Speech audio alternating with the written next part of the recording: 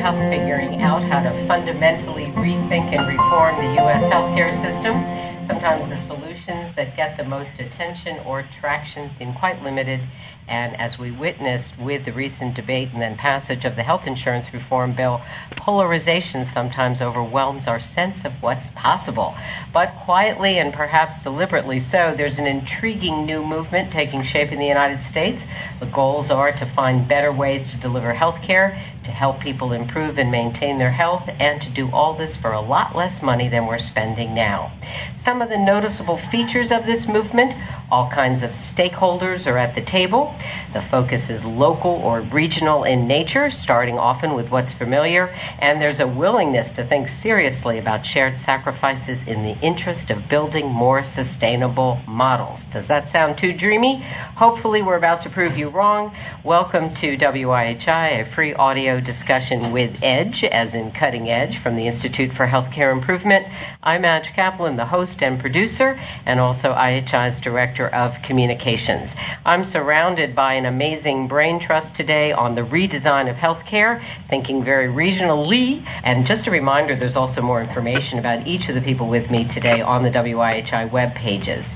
On the phone, we've got Tom Nolan. He's a statistician and member of Associates in Process Improvement, and he's an IHI Senior Fellow. So welcome to you, Tom. We've also got John Hogan is with us, and we're getting a little bit of static interference. We'll see if we can't get rid of that. Nice photo of John Hogan there. He is the president and CEO of Capital Health Plan in Tallahassee, Florida. Welcome, John. Laura Landy is here with us as well. She's the president and CEO of the Fannie E. Ripple Foundation. Welcome, Laura Landy. And in the studio with me, Carol Beasley. She's IHI's Director of Strategic Projects. Welcome, Carol. And we're thrilled to welcome also Don Berwick. You may know him as IHI's President and CEO. He's been a tad busy of late, but he's done a lot of thinking about regional healthcare improvement, so he rounds out our terrific group. Welcome, everyone. And if you do hear any kind of static, we'll kind of keep working on correcting any of those problems. We've got about 540 of you getting on board the good ship WIHI today. Welcome, all of you. Fine to join at any time, and hopefully you can just catch up. And if you do have any technical problems, just shoot a chat to Jesse McCall. All right, we're going to get underway. So, Don, I'm going to start with you, Don Berwick. I love to start with Don because he is so good at giving this broader context and setting the scene. So, Don, I want to understand this big sweep. How is it that we're starting to take seriously the need for regional or local models to redesign healthcare? I've been thinking about how did we get here and wondering why we haven't maybe been thinking this way all along. Could we have been? Thanks, Nash. A great question. Let me first thank Tom and John and Laura and Carol for being here. It's going to be really interesting to hear this conversation from these four real experts. We have to actually reach back quite a way to understand how we got here. I'll start with the founding of IHI, the Institute for Healthcare Improvement, back in 1991. The colleagues that started the organization were sure, as many were around the world, that you could improve almost anything, almost any product or service or system, including healthcare, and that the keys were to think in systems terms. Improvement is a systems idea. You change the way you do things in order to get better results. The other core idea behind modern improvement is to meet need, that you aim an organization at a social need or a customer need. If you combine accurate understanding of need with proper systems thinking, you can get to results you otherwise couldn't think of getting to. That's how most products and services get better even today. What we in IHI have been trying to do for our 2 decades is to apply that science of redesign to important social needs in healthcare. For the first maybe 15 years of that journey, our focus was on the way healthcare entities operate, the way a sick person gets the care they need and want. This was given tremendous acceleration by the Institute of Medicine in 1999, 2000, 2001 with To Err Is Human and Crossing the Quality Chasm. And one of the things that IOM did, it actually named the social need. It said healthcare could be better, much better, and the dimensions were safety, effectiveness, patient-centeredness, timeliness, efficiency, and equity. In some sense, those aims were focused still on the individual patient in the individual circumstance, in the bed, in the office, in pain, needing help. The agenda was to improve their care, and the results have been stunning. We've learned over the years, not just IHI but many colleagues, to eliminate forms of injury that we thought were inevitable, to provide levels of reliability we didn't think were possible, to change the emotional experience of patients in care, to really make the care of sick people much, much better. That social need remains. It's extremely important. It's our history. It's our legacy. Never can give up on that. But meanwhile, there's been an evolution of social need at a different level, which has to do with what I might call total system performance. Healthcare as a complete social, almost geopolitical enterprise. The health and healthcare giving resources that keep us alive and well as long as we possibly can be at a high level of function. Clearly, to accomplish that, you need to do the first thing, too. You have to make the experience of care better. But we actually needed a broader way to think about that, and Tom Nolan and John Whittington and Carol Beasley and others of our colleagues over a number of years in IHI have given form to this second, maybe larger social agenda of the health and healthcare we need. We call it triple aim now in IHI speak. The triple aim refers to better experience of care, everything we just talked about, safe, effective, patient-centered, timely, efficient, equitable care, the care contemplated in crossing the quality chasm. But it adds in two other big aims. Better health. Why do we need the care? Why do we have a heart attack? Why do we break our arm? Why are we depressed? Why do we have cancer? Those causes don't lie in the healthcare system. They lie outside the healthcare system largely. Healthcare is estimated to have only about 10% of leverage on the improvement of health. The rest of that lies in things that create the need for care. And that means an agenda working on the health of the population. Substance abuse, environmental hazards, violence in society, a long list of things we now know lead to the need for care and which we can avoid disease. The third, most topical right now, is how much society is spending to get that done, which we have reflected in the triple aim of per capita cost of care. Why is that important? Well, because there are many calls on social resources, private and public resources. They can be devoted to many things. Healthcare is only one of those things. There's education and infrastructure and the arts and anything else we want to do with our resources. And now it's 17% of the GDP in the United States. The question is there a need to begin to figure out how to do even better, never harming an individual, never harming a patient, but to not exceed to this very rapid growth in cost? Is there a way to keep per capita cost growth under control or even maybe reduce per capita cost? The pursuit of the triple aim is that other agenda. What's the system that's relevant to that? The system that's relevant to proper care of a heart attack is largely a hospital. When you set your broken arm, the system is the orthopedic structure. Right. When you want to treat the triple aim, that's not enough. You need a larger system. And the system now that's grabbing our attention is the community, the region, something larger than an entity. And so triple aim brings us into thinking about regions. By nature, it seems we're sort of breaking some new ground here, although it does seem some of this work kind of circles back to a lot of work in the public health community, other movements that have been trying to, raise awareness about, general conditions in people's lives. But unlike having those IOM reports now, there's a lot of making this up right now. How difficult is that?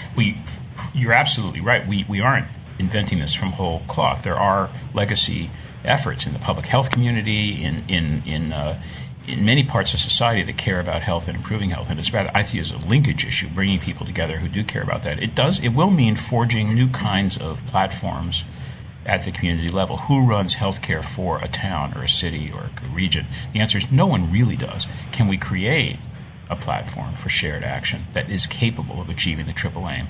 That's the question that IHI has been now grappling with for a couple of years in the company of the Brookings Institution and Mark McClellan with his help, the Dartmouth group led by Elliot Fisher, the Harvard School of Public Health and the Brigham Hospital with Atul Gawande, with Laura Landy and her wonderful colleagues in the Ripple Foundation and their terrific Rethink Health project, our own triple aim work, and now with tremendous support from the Pete Peterson Foundation. There's a lot of people coming together now to link our efforts in a new way. Okay.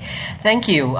You were just listening to Don Berwick. I'm Madge Kaplan, and we're discussing how to achieve high-quality, lower-cost health care, thinking about it somewhat regionally in the United States. Tom Nolan, you're on the phone. Thanks for your patience. You and Don are often a tag team, so I'm going to be confident that you have some idea about where to jump in. But one of the things I'd love you to address is, why is it so important, or what do we get out of looking perhaps more locally or regionally right now? How does that help this situation? Okay. Well, when we think about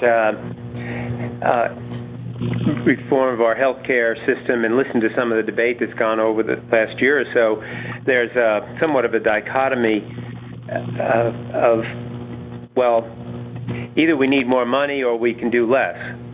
And are we going to get more money or are we going to do less? And there's this tension there. But there is a third option for all of us, many of you on the phone who are concerned with system improvement.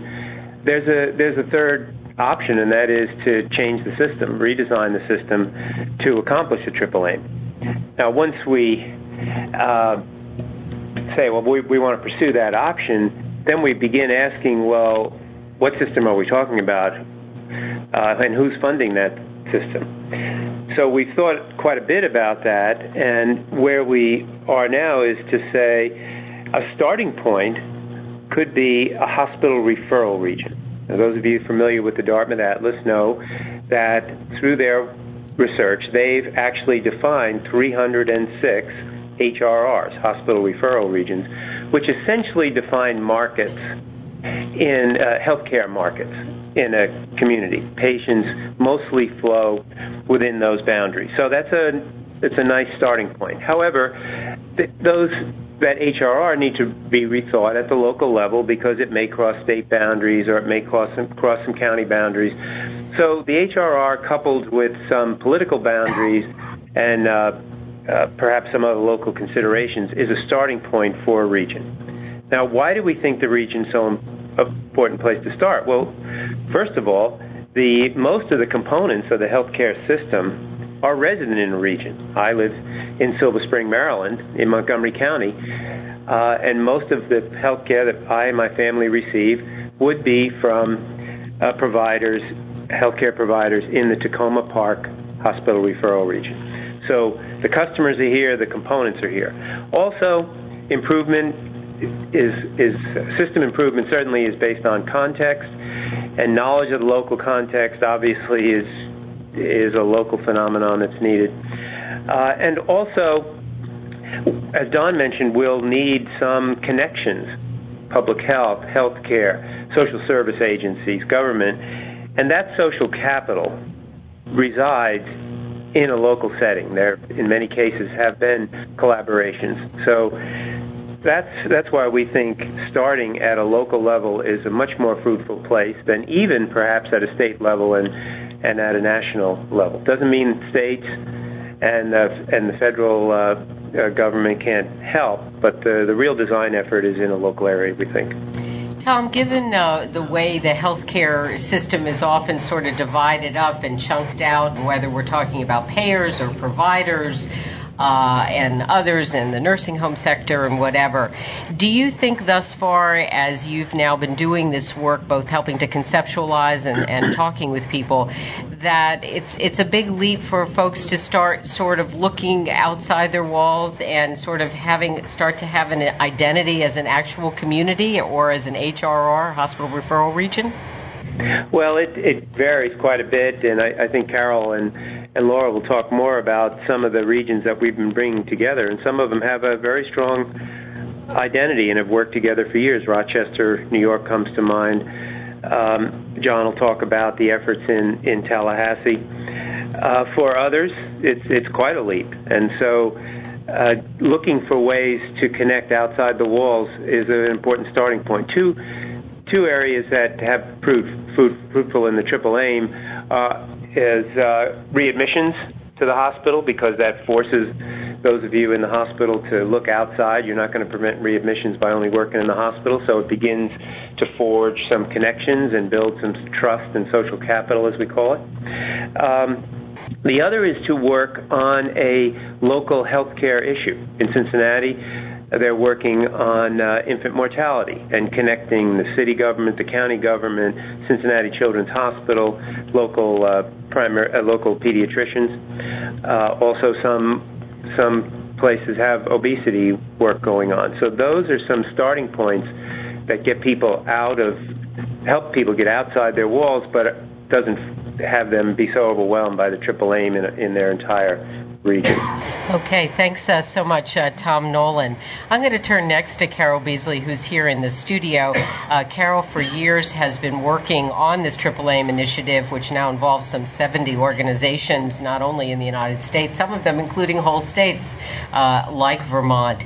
And so we've been getting our feet wet about what it means to work on all those three components of experience of care, per capita cost, and population health.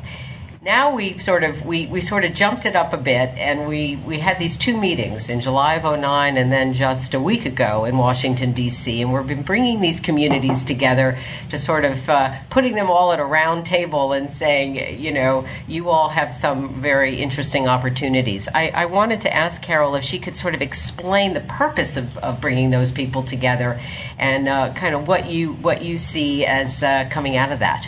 Sure. Well, thanks, Madge. And maybe I'll start with the event that kicked us off last summer, which was in part, I think, a response to some of the work we've been talking about, and then perhaps catalyzed by the very widely appreciated article by Atul Gawande on the cost conundrum, where suddenly the awareness that there were some pretty big differences in overall cost and patterns of care from one region to another. And we started to speculate a little bit about that with the group of partners that we described before, and started to just brainstorm, what would it be like if we could bring together some of the good regions into a room and find out, how do they do that? How do they do what they do in order to have, in general, lower per capita cost? At least at that time we were looking at Medicare, and that was the way we were screening sites, as well as really apparently good quality based on what we could determine from public sources.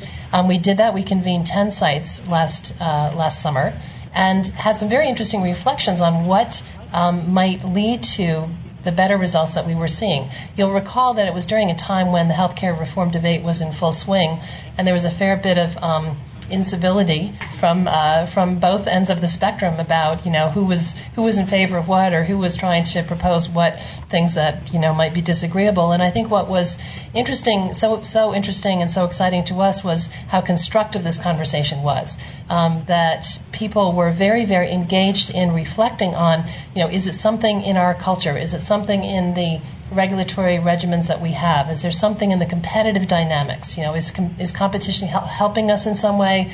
Is relatively lesser competitive pressures maybe an advantage for us? So it was more of a reflecting backwards on how did we think we got to this stage of being generally better performers than the country as a whole, and also extending some sense of hopefulness that some of these lessons might be learned and applied in regions that had not achieved those sorts of results as yet. As we've continued, the meeting that we had last week took it to the next step. So in a couple of respects. In one respect, we pulled in data from more sources. So we had Medicare data based on the Dartmouth Atlas information. We also had the great benefit of being able to include for the first time, for us anyway, a substantial amount of commercial data and understand a little bit better what the cost profiles looked like in more than one segment of the population. And we were also able to pull in some information with great help from the folks at University of Wisconsin, from the county health rankings, and some information that really dealt with the question of health and some additional information on quality of care. So we got a little bit more, a somewhat richer portrait of each of these regions, encompassing all three of the triple aims. And then we were also looking as kind of our fourth criterion for coming to the table was we were seeking evidence of intentionality, because the question was, we were left with the question after July, to what extent are the changes that we're seeing being done because of a positive intention to make those changes? And what could we learn if we really sought regions that seem to be doing things on purpose, seem to be bringing a wider spectrum of partners to the table. So we're engaging with businesses, we're engaging with elected officials, we're engaging with school systems and engaging with social services agencies and a whole broad spectrum that really touches upon not just the medical dimension of health, but all of the determinants of health from within a community. So that's kind of where we started, and we brought together 13 sites last week, I think, for a very, very stimulating and in many ways kind of challenging conversation about where do we go, what can we do intentionally to advance the agenda on all three dimensions. All right, thanks so much. That's Carol Beasley, and again, it's WIHI. I'm Madge Kaplan, your host, and we're talking about regional health care improvement, and we have questions as well as beginning to sort of identify ourselves here and looking for answers. And John Hogan is also on the line, and John was in Washington last week at the gathering, part of the group from Tallahassee, Florida.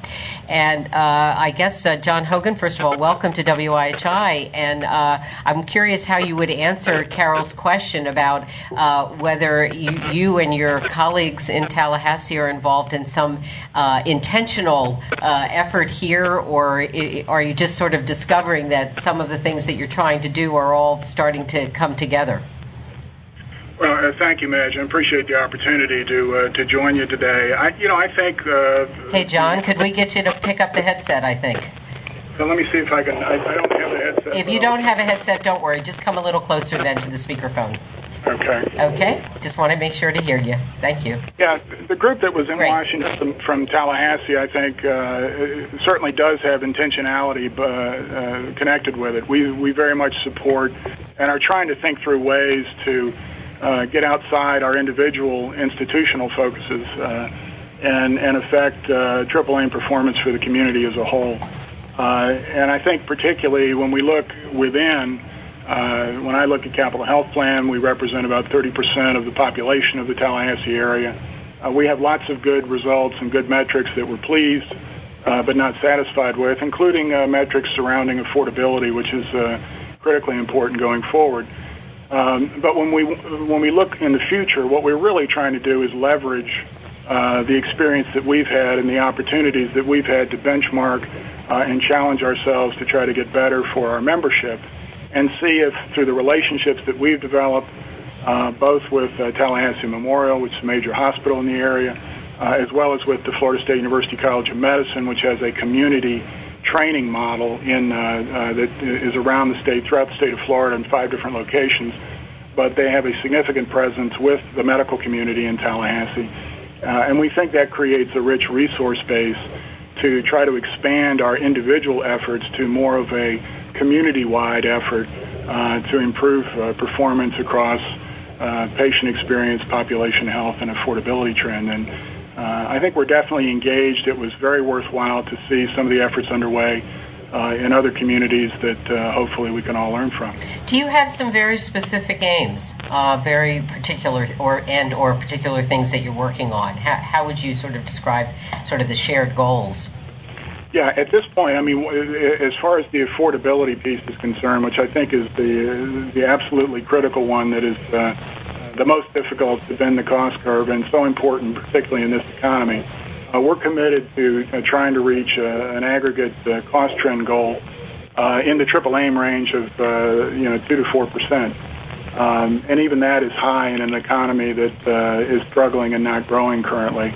That would be an improvement over what trends have been. Our medical trends for the last 6 years have been in single-digit range, but they haven't gotten down to the levels we're trying to reach going forward as a health plan. I think another key goal that we want to work on is it's difficult sometimes at the local and regional level to get really timely data on population-wide health metrics. The information that's recently come out of Wisconsin, I think, is going to be very helpful in that regard. And that's an area that I think we have some robust potential for community-wide goal setting going forward. The patient experience and care pieces, we focused a lot and have the benefit as a local health plan of a very robust and long-standing database, including the HEDIS and CAHPS information that health plans are very familiar with that enables us to try to benchmark and improve both what happens in the patient care process, outcomes, and equally importantly, patient and member satisfaction with that. So we've got this base of experience. It certainly doesn't reflect the entire community, but it represents a significant slice of that community. And I think combined with the intentionality to try to work together and over time bring in additional participants who share that community aim, we're quite optimistic that we can really achieve some significant outcomes in the Tallahassee region. Just one final question before I turn to Laura Landy. Are you unique as a health plan involved in these activities? I think Carol has mentioned, even as a convener, sort of playing that role. Do you see yourselves kind of spearhead, sort of pioneering a new role for health plans in this work? Well, I think there are other health plans that are doing this. We've had the privilege of being affiliated with the Alliance of Community Health Plans nationally, which really represents the major delivery system-oriented health plans in the United States, and a number of them are doing triple aim work and attempting to be the integrators, if you will, the change agents that help pursue triple aim outcomes in their communities. I have to say, I think it's a tremendous advantage that obviously not all communities have access to have a local health plan to participate as a willing partner in this process, because very often so much of healthcare is delivered in the local community, but it's paid for very often outside the community through a national or a regional insurance carrier or the government. And when you've got a local health plan that views itself as a delivery system health plan that is trying to improve the value of healthcare in the community and has the responsibility of living within constrained financial resources and budgets that are certainly enough to try to deliver high-quality healthcare, but require a focus and an attention on ways that you can maximize the value of that financial resource, I think you've got a tremendous advantage. And it's also a tremendous advantage for our staff at this health plan to be in the community. They live in the community.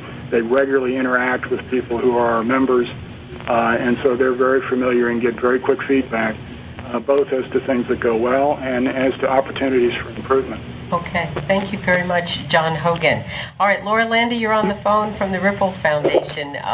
Is these the kinds of change agents, Ripple, and as part of your efforts, you're trying to sort of help enable? And what else do you think is needed here? And welcome to WIHI.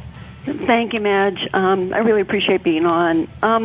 Let me just give just a second about Ripple, and then share some of what certainly we've observed in the conference and what's happened over the last year, and I think some of where the trends are going, because things have changed enormously, as we all know, in the last year, and it's been a challenging year, but I think there have been really huge gains and huge opportunities and new shifts that have come out of it. The Ripple Foundation, which has been around 57 years, has a mission of seeding innovation and really trying to bring new thinking to health and health care. And this goes back to 1965 when Medicare was passed, and our first president, who was the nephew of Julius Ripple, looked around and said, we're creating an unsustainable health system, and started to talk at that point about how we need to look at redesigning the system, how we need to figure out how to keep people healthy, how we need to figure out how to contain costs, and really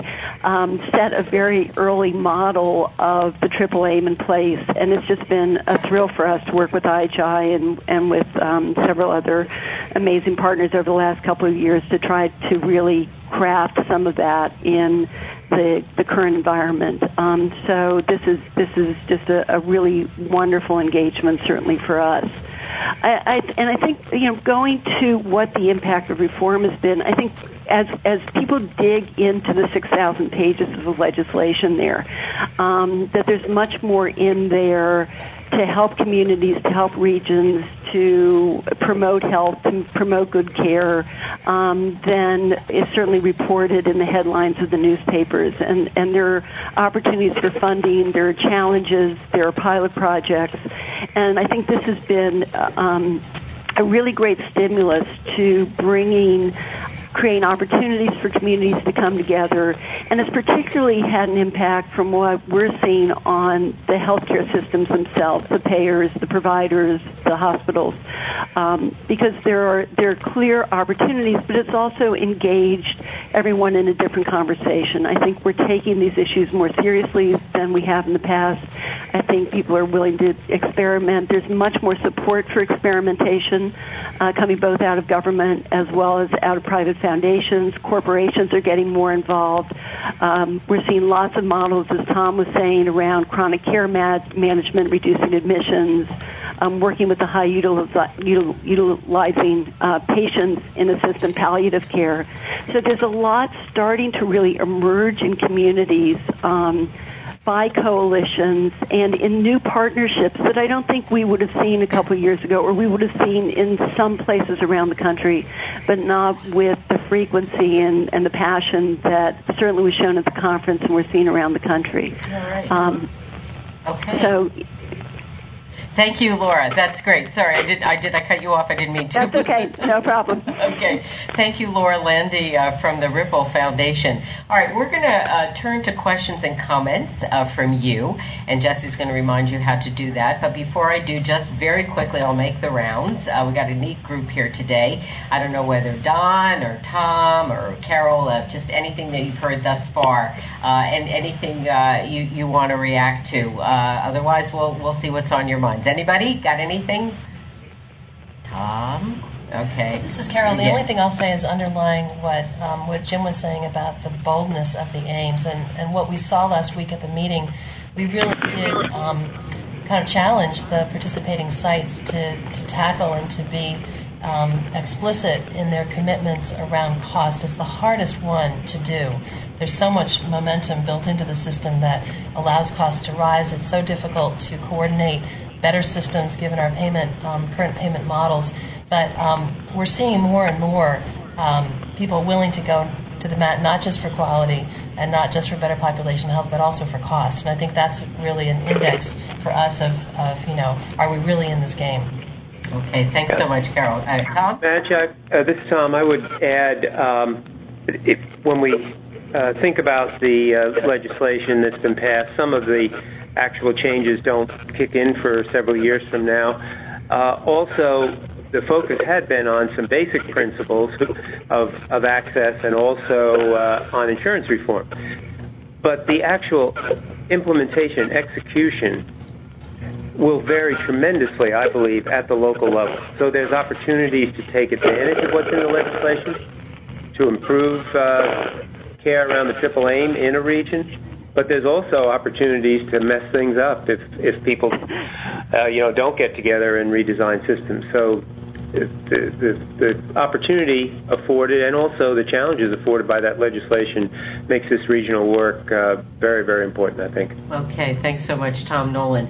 All right, we've got questions slowly coming in. Tom, maybe I'll keep you here for just 2 seconds. Jesse, can you go back to the slide that, here we go, how will we do that intentionality? And we have a question from Leon is wondering if you could just quickly, can you see that slide, Tom?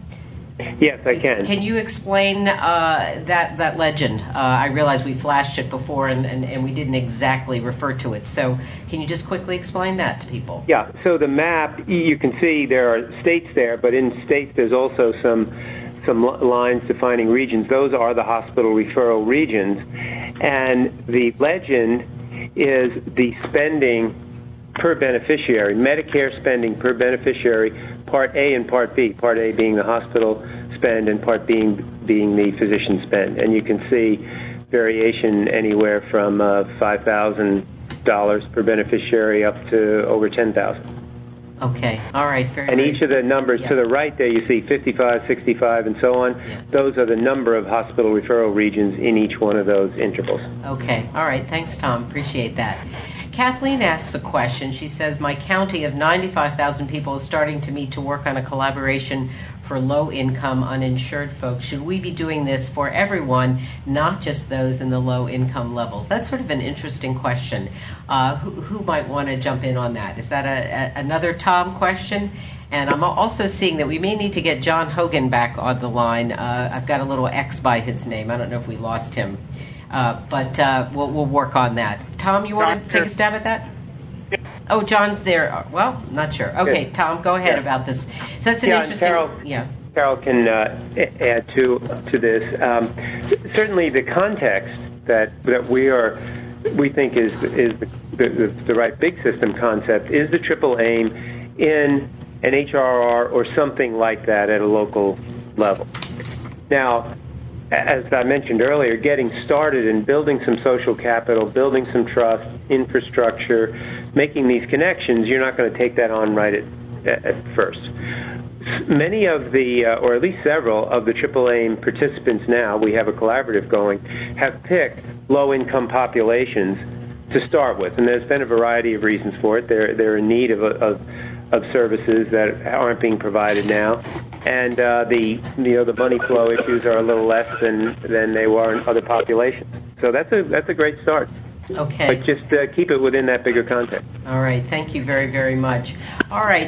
Go ahead, Laura. Go ahead. Laura, just to add to that, I think the other thing that we're seeing as well is that it's an easy place for people. It's an easy first place for people to connect.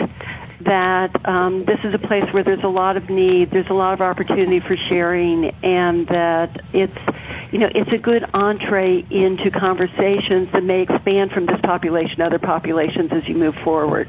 So, looking sort of at Tom's advice of, work together where the opportunities are easier and where you have control. I think that this also, it gives a comfortable place and a real challenge, a needed challenge for people to get into these conversations across boundaries. All right. I see Don, and then we'll come to Carol. Go ahead, Don. I agree with what Laura and Tom said. We also have examples, though, of some communities. Grand Junction comes to mind immediately, who have chosen to deal with the entire population in response to Kathleen's question. Getting everybody on the screen at once appears to have some leverage as well. So I think, again, this is a matter of local customization. Carol, you know that community a lot better than I do, though. Yeah, I think what's really helpful in what Catherine is pointing to is that you will want to start where you have will. And it appears that in your county, this is a place where there's will to do some things that are innovative and do some things that are different.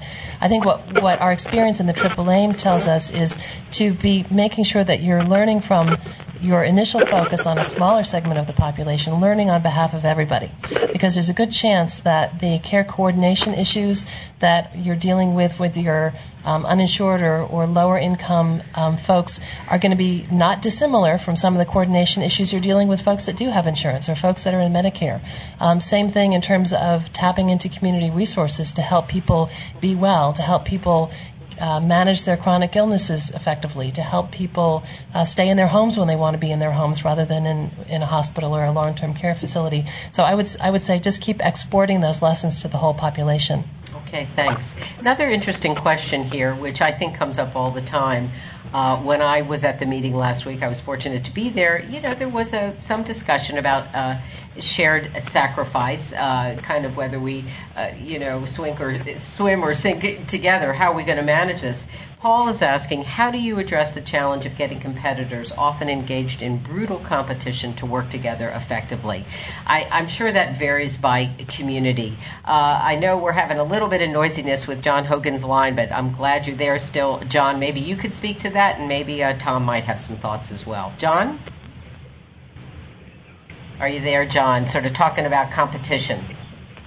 Yeah, I think, we have a very competitive community in Tallahassee, but I don't think that necessarily precludes the opportunities for folks to get together and find ways to improve overall health and performance in the community. And the earlier question, I think, provides a good example for that in dealing with uninsured and lower-income patient populations. One thing I would caution in that is that I really do think the biggest opportunities there are more in the delivery system arena. Sometimes we, again, think first in terms of insurance coverage and finding ways to create insurance mechanisms for patient populations who, even with those mechanisms, may lack the ability to actually receive services in primary care or in other areas. And a very robust way that I think a community can come together that we're attempting to get started in Tallahassee is over what we're calling a Transitions of Care clinic for uninsured and low-income people who've recently been hospitalized and have no medical home, have no place to go to for follow-up care, and to create an environment for the first 60 days or so after their discharge where they do have a place to go to make sure that they're not regressing and needing rescue care either through the emergency room or a readmission, while we also work to find them a medical home. And those kinds of things, I think, can be equally, if not more valuable with a delivery system focus than some of the focus sometimes that you make in a community to just provide coverage. Mm-hmm. Very good. Thanks a lot, John Hogan. Tom, anything to add about that in terms of competition? Well, I think this is a very important open question, especially in some big metropolitan areas where there's competing health systems. I think two things. The values of the community will dictate how competitive and how cooperative people will be. I think getting these different systems together and beginning to agree on what will we cooperate on and what will we compete on is an important step to build some trust. I think finding things where you're willing to cooperate, health issues like I mentioned in Cincinnati, for example, is another way to start building some trust. Mm-hmm. What about the medical home? We didn't mention that. Of course, that in many ways is sort of in there in the texture of all kinds of things that we're trying to talk about in terms of better integration, coordination. Carol, does the medical home fit into this work? This is a question from Judy Campbell. Yes, I would say it definitely fits in very closely. And when we look at the experience of the sites that are working with us on the Triple Aim Prototyping Initiative, which has been going for a couple of years now, many, if not most of them, are actively involved in medical home initiatives, some of them extremely ambitious.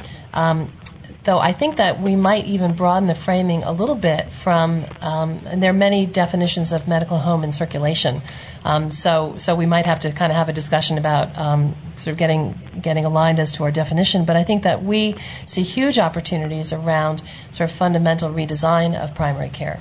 We're seeing some really interesting work going on where the more traditional notions of primary care and behavioral health are coming together, or there's a tighter linkage between primary care services and services in the community to support people's ongoing health needs. So I would say that primary care is really a bedrock necessary component of any of these systems going forward, and that I would suggest that we've barely scratched the surface in terms of really fundamental redesign and really creative redesign of primary care. Medical home certainly being one major contributor to progress in that area. Okay, thanks a lot, Carol Beasley. Again, it's WIHI.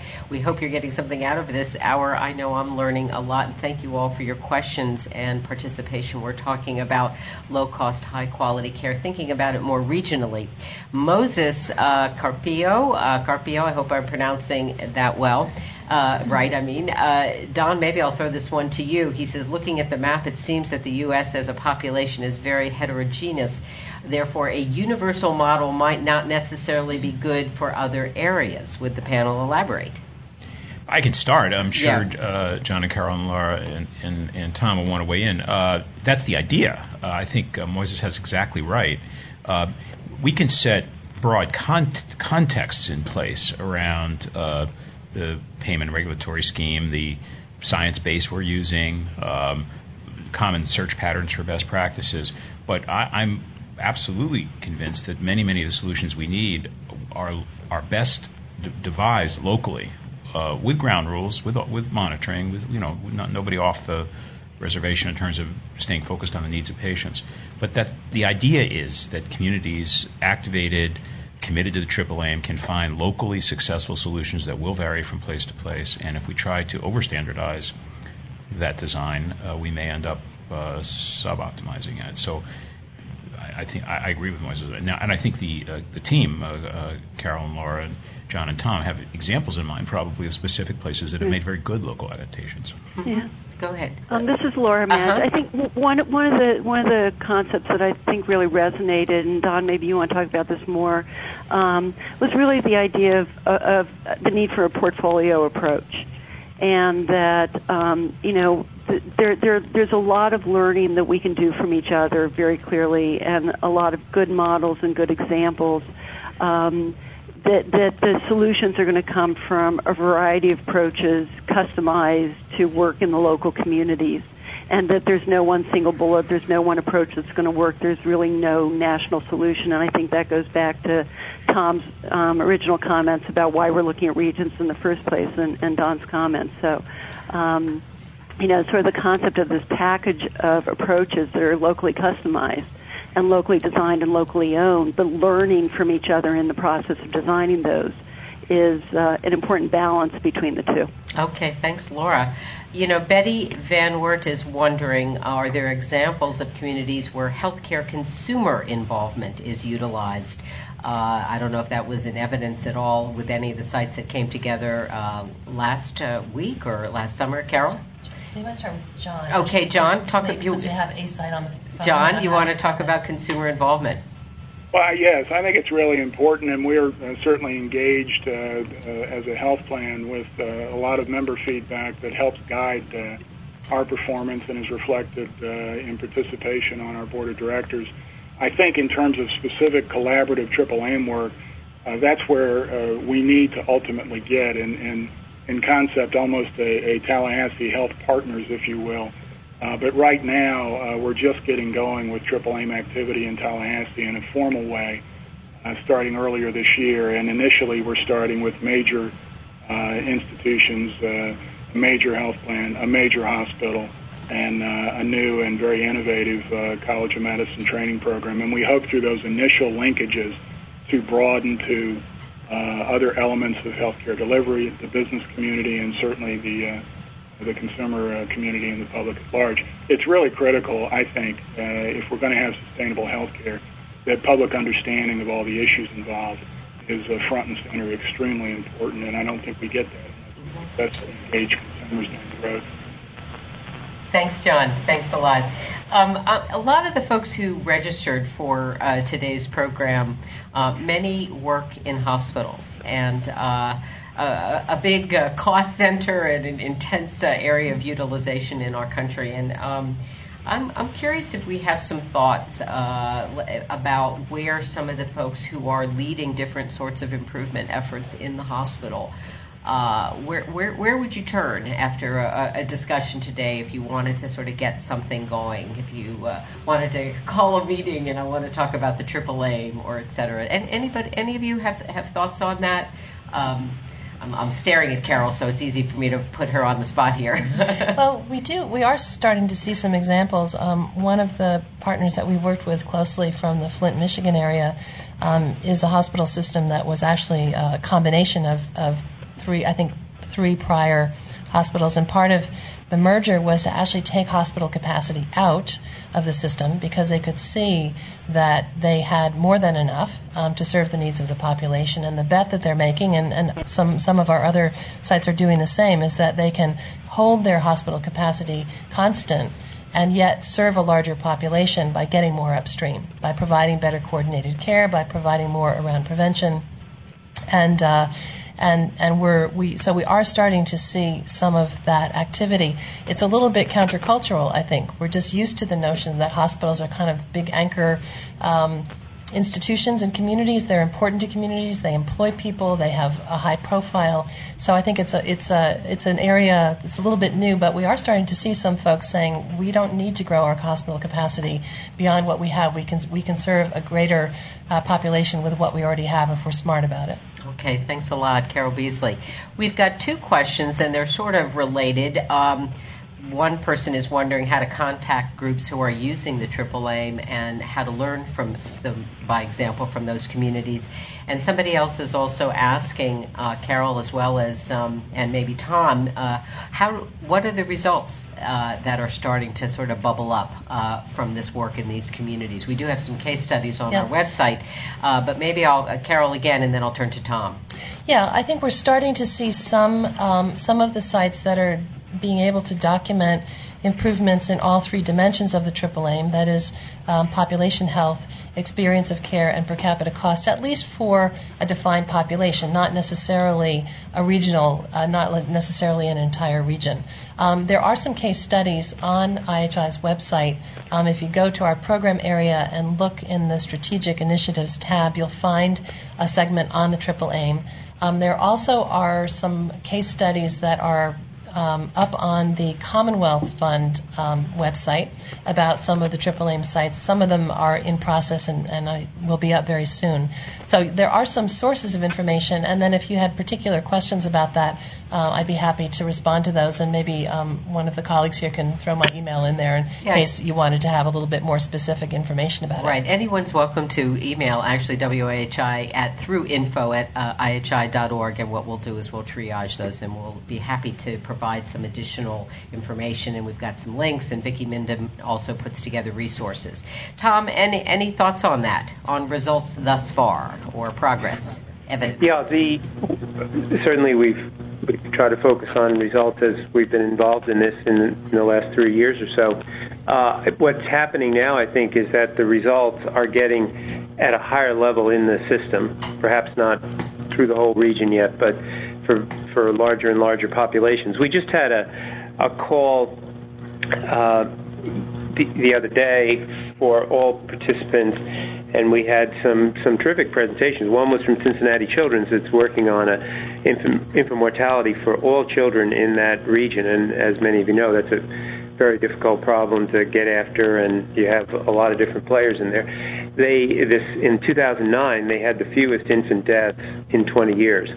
And it's been very, very stable for 18 or 19 years. So just pulling the people together and working as a system produce those results. We had Priority Health from Grand Rapids, Michigan, which is also part of the Alliance for Community Health Plans, talking about an effort on reducing disparities in care for children living in poverty, that actually the health plan invested money and in reducing some of the disparities, but actually got it back in less acute care. So the whole community actually was involved in that one, and they also mentioned work on overuse of back surgery, 20% reduction in back surgery overuse, as has Health Partners has also been looking. Health Partners from Minneapolis has also been looking at overuse. So some nice results getting higher at higher levels in bigger populations are emerging, and as Carol said, you can see some of them on the internet, and we'll be posting more as they become available. Okay, thanks, Tom. Don? Yeah, there's an exciting trend underway that I think participants should be aware of, which is lined up with IHI's Triple Aim project, the one that Tom and Carol were just talking about. We have 70 or more sites involved with that, but we're not alone. There are other collaborative endeavors around essentially the same idea, now under independent auspices, but all headed in the same direction. We're going to learn a ton. There's the Robert Wood Johnson Foundation's Aligning Forces for Quality work in 20 communities. There's the Beacon Communities, just funded by the Office of the National Coordinator in HHS. There's the various ACO, Accountable Care Organization collaboratives that are taking form with the help of Brookings and Dartmouth, and also Premier Incorporated. The Ripple Foundation has an amazing project just about to hit the public eye on organizing for quality. We're going to be learning about communities through their great work and their Rethink Health project. There's the IPIP work being supported in primary care by the Robert Wood Johnson Foundation and others. I think we have an enormous reservoir emerging of cases, and many of these will have results, and we should be really alert for watching communities are successful in any of these veins. Okay, sounds good. Eventually, all these entities will find one another. It's going to be fun to see the overlap. Well, we're cruising up to the top of the hour, and maybe I'll just sort of let everybody get a kind of final shot in here. And Tom, why don't I start with you and make Tom, and then John and Laura, and then we'll wind up back in the studio. Tom? Okay. Yes, a point I made at the meeting last week is we're in a different space here in terms of improvement methods, I would say, that we're trying to establish new performance at a level that hasn't been accomplished before. So the the ability to test on a small scale, test quickly, abandon things that aren't working, and scale up those that are is a very important capability, and we're trying to develop that a bit and get that out on the internet. Okay. John Hogan, thanks Tom, and John Hogan, thanks also for sharing a bit about Tallahassee. Any parting words here? Well, I think this is absolutely not only exciting but extremely important work that I hope other localities will engage in, because at the end of the day, really having sustainable health care truly for our children and grandchildren, it really requires, I think at the local level where care is delivered, a focus on maximizing the ability to be accountable for outcomes of care, satisfaction with care, the overall health of populations, but also, and most particularly now, affordability trends. It's just something that I think collectively we've got to find ways to work on together within the framework and the uniqueness of each community. So we're excited about the potential. All right, we're thrilled that you were here to kind of give us that sense of hope there. Lori Landy, quickly, any parting thoughts? Matt, Jeff, first, thank you for putting this together. It's been fabulous. I think that the parting thought that I'd like to leave people with is really the importance of relationships in all of this, and that how we're seeing over and over again that building relationships across the community as well as across organizations are really going to be what's required to make all these changes everybody's talking about happening, and that this is true at every level of the organization as well as in how we interact with our communities. So, we share responsibility and we share opportunities, and there's great work ahead for us all. Thank you so much, Laura, for being part of this. Carol? Yeah, I guess what I might say is to refer back to a framework that IHI often uses when we think about making large-scale improvement, and that is, is there sufficient will? Do we have really powerful ideas for change? And how good are we at executing those ideas? And I would say that we're seeing more and more will. I think the event last week was indicative of a growing sense of will in regions throughout the country, along with other projects that Don mentioned. The ideas are starting to come together, and one formulation of those ideas can be found on our website in the Triple Aim area. There is a concept design there that talks about 5 things: individuals and families, primary care, system integration, prevention and health promotion, and cost reduction strategies. Those are testable ideas. This is not a mature body of work, so we can't be prescriptive yet, but we do have some ideas that people are testing productively. And then finally, I think the challenge of execution and really using good improvement methods and really having a robust learning structure within which these lessons can be incorporated and built upon is the third part of the challenge. So it's the pieces. I think we know what the pieces are. Now it's a matter of getting to work. Okay, thank you so much, Carol. Don? I agree with you, Bob. It's a learning process where it's early days. I hope we'll be back to this topic at WIHI and elsewhere, because we're going to learn a ton about this kind of work. But to me, the key is what Laura said. It's learning to play on the same side of the net, not against each other, but against the social problem. And the kind of collaboration we're seeing emerge in these communities is really exciting, badly needed. Well, thanks so much to all of you, and thanks, Don. Thanks to all our guests and all our participants.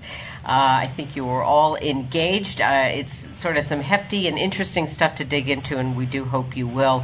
You can check out our website. You're going to find an audio download of this program by tomorrow morning, as well as the instructions for how to get it from iTunes if you'd like. All our programs are archived on the WIHI web pages, and you can find a very nice document Vicki Minden puts together, which has a lot of links and resources related to our discussion today. Just a reminder, when you log off the WebEx today, don't forget to choose downloading the chat if you'd like, and any of the slides that we shared. And again, any questions whatsoever, email us at info@ihi.org.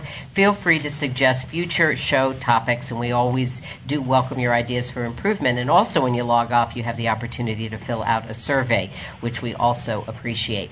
On the next WIHI, that's on June 17th, 2 to 3 p.m. Eastern Time, we're going to delve into the skyrocketing use of CAT scans and other radiation radiation imaging and look at some new work and thinking to bring reliance on these powerful exams into greater balance with safety and diagnostic benefit.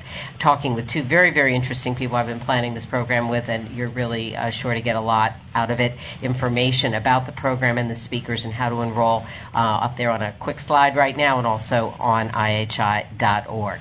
The people who make WIHI possible are Jonathan Small, Mike Sweeney, Jesse McCall, Alan Olison, Brittany McPhee, Jane Rossner, Matt Morse, Vicki Minden, and others.